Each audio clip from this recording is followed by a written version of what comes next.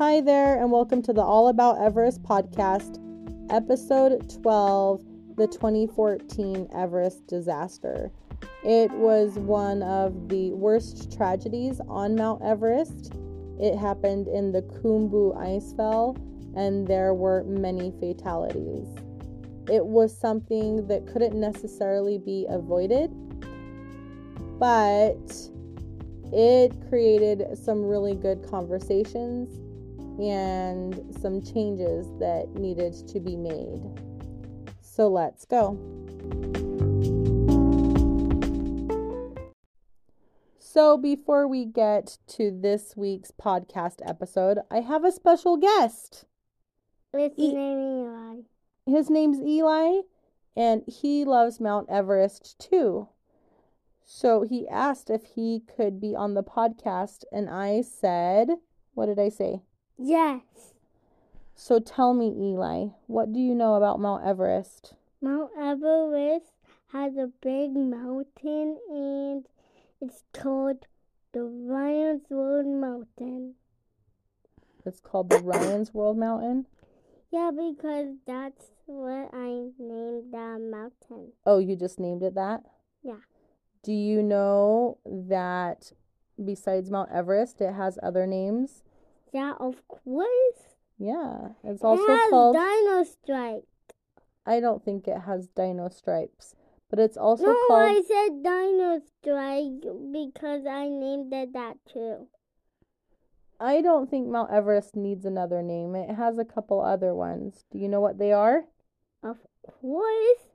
Sagarmatha? Mount Everest, Mount Helga, and also... Not Mount Helga. Sagarmatha. Sagarmatha, and also... Chomolungma.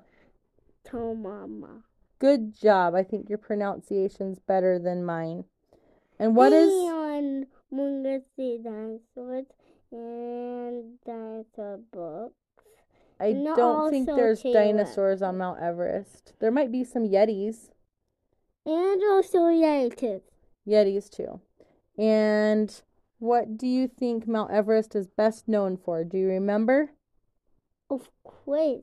It's best for animals, no animals, and best for Yetis, and best for the highest what? Highest mountain.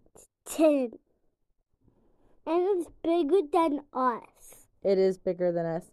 Eli, thank you so much for joining us for the podcast. I appreciate it. High five! Last week I did a full episode of updates for the spring 2022 Everest season. And this episode is going to be about the 2014 Everest disaster on the Khumbu Icefall. But there's a couple updates that I did want to give you because that's what I do at the beginning of each episode, but I forgot to add them to last week's episode. I had also mentioned that this was going to post on Friday, but with my son's surgery and everything else, I'm doing it today. And then tomorrow you'll have another episode, of course, as usual on Wednesday. And for those of you who asked, he's doing well. He's 5 and he's been suffering a huge hearing loss. Well, it turns out it was his tonsils and adenoids that were making it so that his ears weren't draining properly. So he got the triple whammy, which was tubes, adenoid removal, and tonsillectomy. And he's a rock star. He's doing really good. And he's in a little bit of pain, but, we're keeping him comfortable. And he's eating lots of ice cream and popsicles. So here's for the updates that I missed. As of today, April 12th, 225 permits have been issued, 50 of them to women, 175 for men, with the most permits issued for Americans. It's definitely a lower number than what we're used to, that's for sure. When you look at the list, you can also see that no permits have been issued for anyone from the Ukraine. And obviously, we've known that they won't be climbing. anyone who has the potential to climb has joined the Ukrainian military. Some of them have volunteered, some of them have been drafted. And this brings me to our next topic. A lot of the Ukrainians were pushing for Russians to be banned this year because of what's going on between Ukraine and Russia. You don't often see politics entering the mountaineering world, and especially climbing on Mount Everest, but it does happen every once in a while. Lucy Westlake from Naperville, Illinois, is a young American climber, and at the age of 18, she is attempting to become the youngest American woman to summit Mount Everest. So we'll definitely be following her as well, and she's heading out this week to Nepal. Like I said, there's a lot of people attempting some records this year, and there are a lot of women that are attempting to break records, which is amazing because women are about 1/4 of the mountaineering world, and there hasn't really been a spotlight on them until probably the 90s. And they're a force to reckon with in the mountaineering world. So I think this is absolutely amazing. I don't have any more Everest updates right now, but I know I will have more in the coming episodes just because the climbing season is just starting. And I'll do another big episode at the end of the climbing season. So expect that probably mid-May. And now we're going to talk about the 2014 Everest disaster and the Khumbu Icefall. The Khumbu Icefall is located on the southern side of Mount Everest on the Nepali side. This is the same side that Sir Edmund Hillary and Tenzing Norgay summited from in 1953. The Khumbu Icefall is essentially a flowing river of big chunks of glacial ice, and it's constantly moving. And some of those bigger chunks of ice are called seracs, and they will often fall. The reason why the Khumbu Icefall is so dangerous is because it's constantly moving, creating very deep crevasses, and the ice itself is very unstable. So what can happen is, besides the seracs falling and avalanches, people can fall into these big, deep cracks in the ice. The other thing too is when there's bridges of ice or snow, they're not necessarily stable, and multiple people have died navigating the Khumbu Icefall. It is considered possibly the most dangerous section on Mount Everest and is the most dangerous section to navigate on the southern side of Mount Everest. The Sherpa community has the highest fatality rate in the Khumbu Icefall. And when I talk about Sherpas, it's not necessarily the ethnic group, but anyone who is a high altitude porter or part of that community that is a mountaineering guide or mountain guide. The reason that their fatality rate is so high is because they're the majority of labor on Mount Everest, and between 350 to 450 of this community are the ones that go through the Khumbu Icefall each year. And as I had mentioned in a previous episode, the average amount of times that they navigate the Khumbu Icefall in a season is about 30 times. So before the 2014 Everest disaster, there was another smaller one in 1970. In 1970, while they were filming the documentary The Man Who Skied Down Everest, who featured the Japanese climber Yuichiro Miura, who holds, by the way, the record for being the oldest man to summit Mount Everest. 6 Sherpas died in the Khumbu icefall. The 6 Sherpas that died in 1970 were going between base camp and Camp 1. They were killed by an ice avalanche in the Khumbu icefall. Between 1970 and 2014, other people had died in this section of Mount Everest, but it wasn't a huge group of fatalities all at once. There has always been concern regarding the unstable blocks of ice. I mentioned earlier they're called seracs, in and above the Khumbu icefall.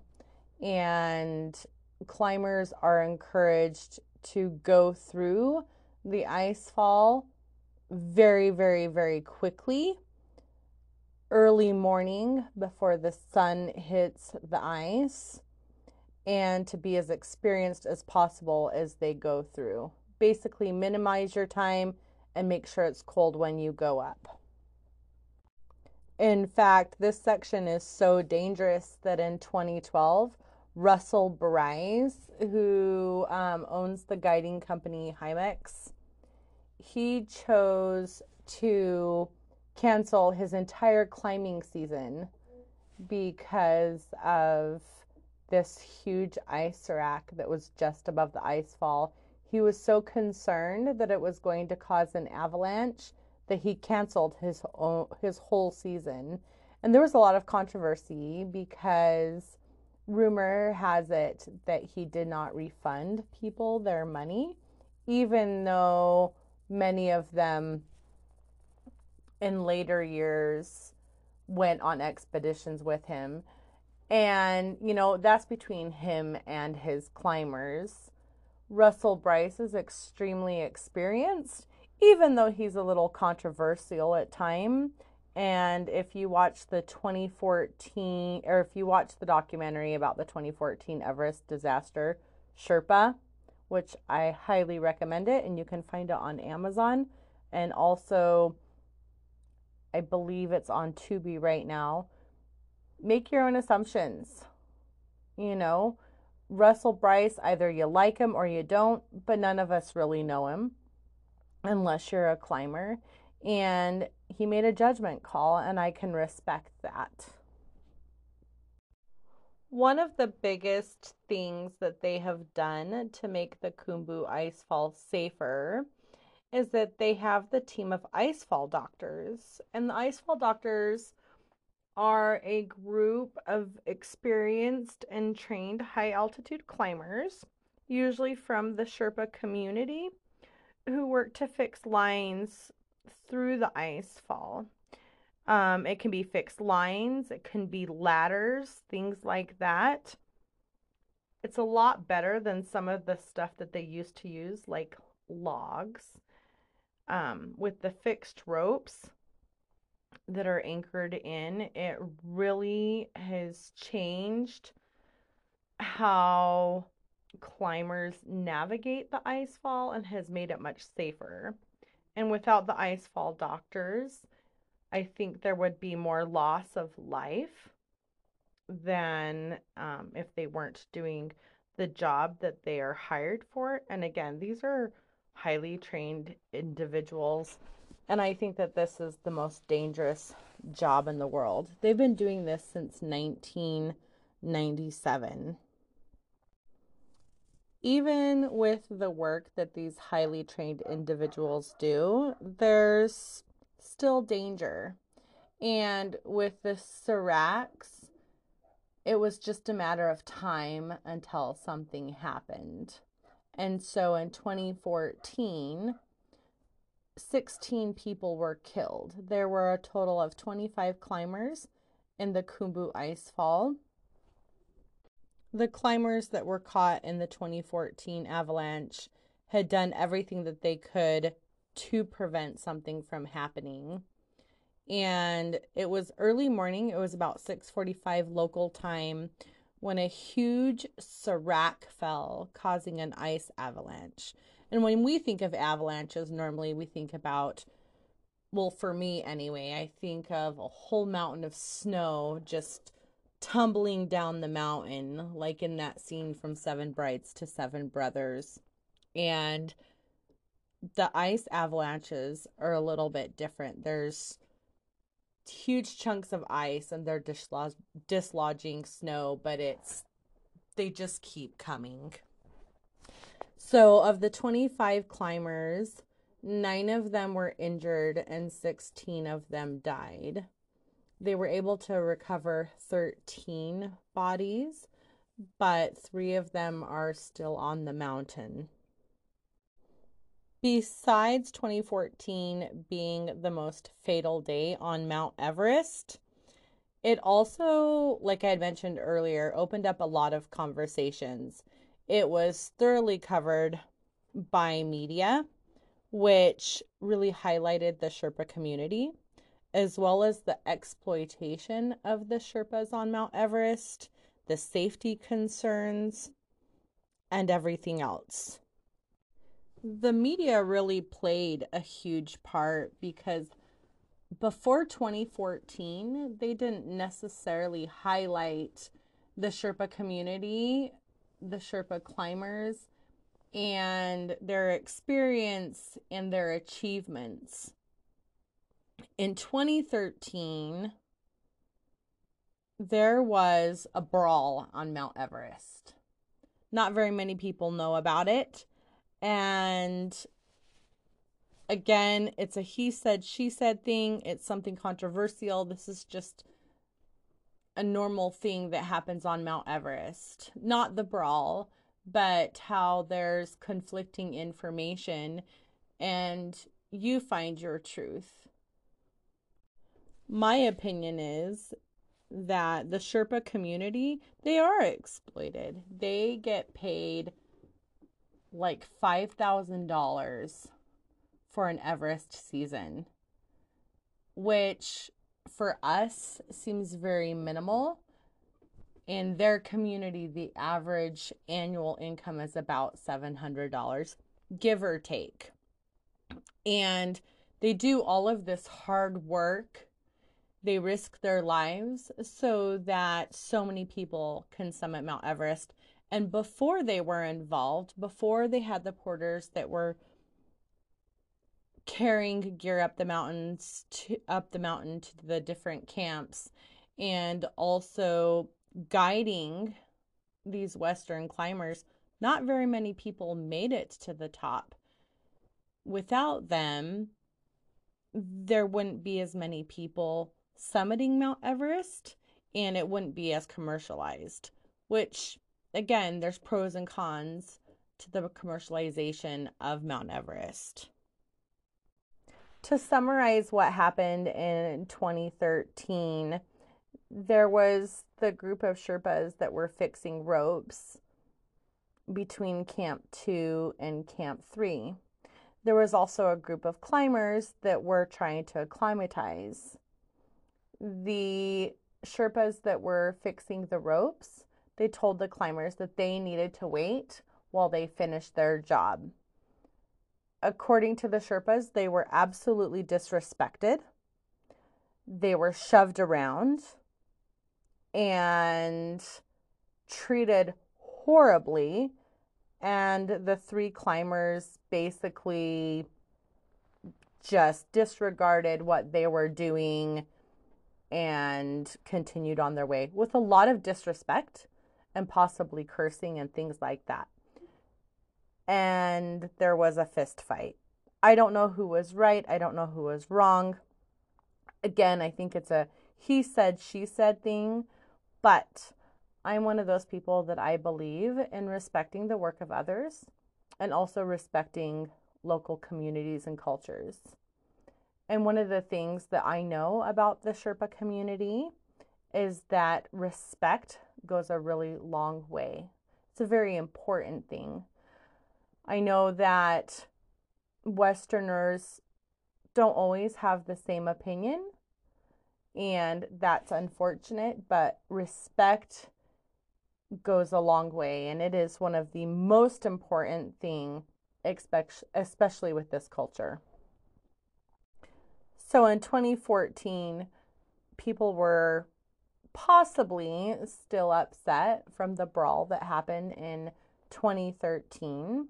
And after all of these deaths in the ice fall, a lot of the Sherpas got together and they decided that they did not want to be exploited anymore. They wanted more pay. And their government didn't really reimburse them very much if something happened. They do have a life insurance policy, which is about $400 through their government. And that barely covers a burial. For so many of these climbers and porters, they are the main person in their family that provides. So imagine the main breadwinner passing away. It's traumatic, it's horrible, but they provide for whole families much bigger than maybe yours. And they decided as a group that they needed to band together to insist on more pay. And not even that, with so many people from their community dying, they felt that they needed to respect those that had passed away, and they wanted the climbing season to end. The Nepali government did increase the life insurance by about $100 at that time, but it still wasn't enough. And so the Sherpas decided that that climbing season would end. And it did on the south side, of course. Tibet, they kind of do their own thing. But it really put a spotlight on how important this community is to climbers and how little they are paid. There are so many organizations out there that have been established by Westerners to help support the Sherpas. There's funds for those that are injured or killed while climbing Mount Everest to help out their families.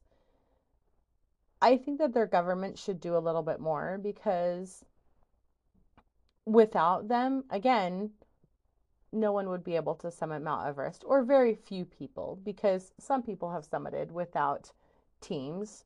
It's very rare. There haven't been a lot of solo climbers, but with all of the logistics, with everything that they do, I mean, on average, 400 people from the Sherpa community are working on that mountain each year, at least. And I think their government needs to reimburse them a little bit more, support them a little bit more, because those tourist dollars, they support the whole country.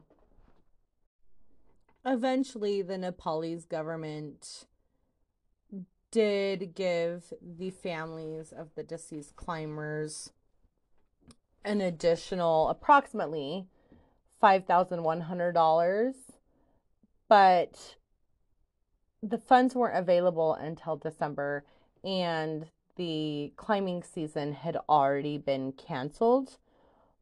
The biggest thing, though, was that so many of those families could not access the funds because they had to go all the way to Kathmandu.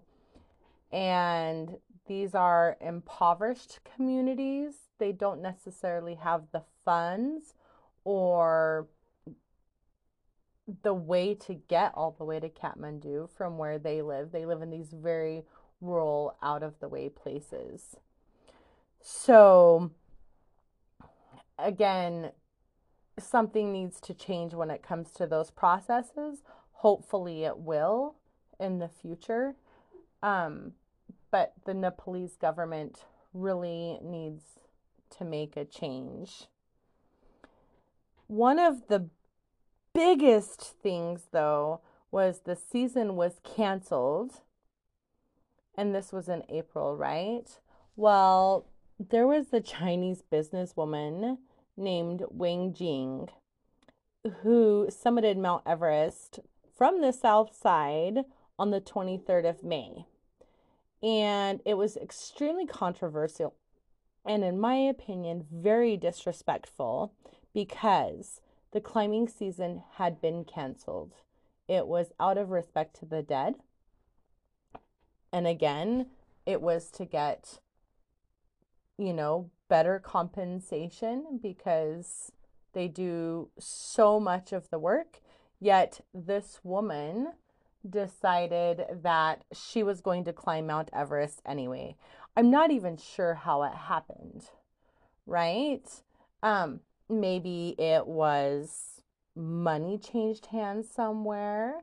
Maybe it was she strong armed someone. I don't know.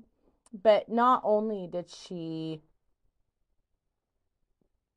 climb Mount Everest after the decision, over a month after the decision was made that no one would climb from the south side of Nepal, but she also took a helicopter over the Khumbu icefall.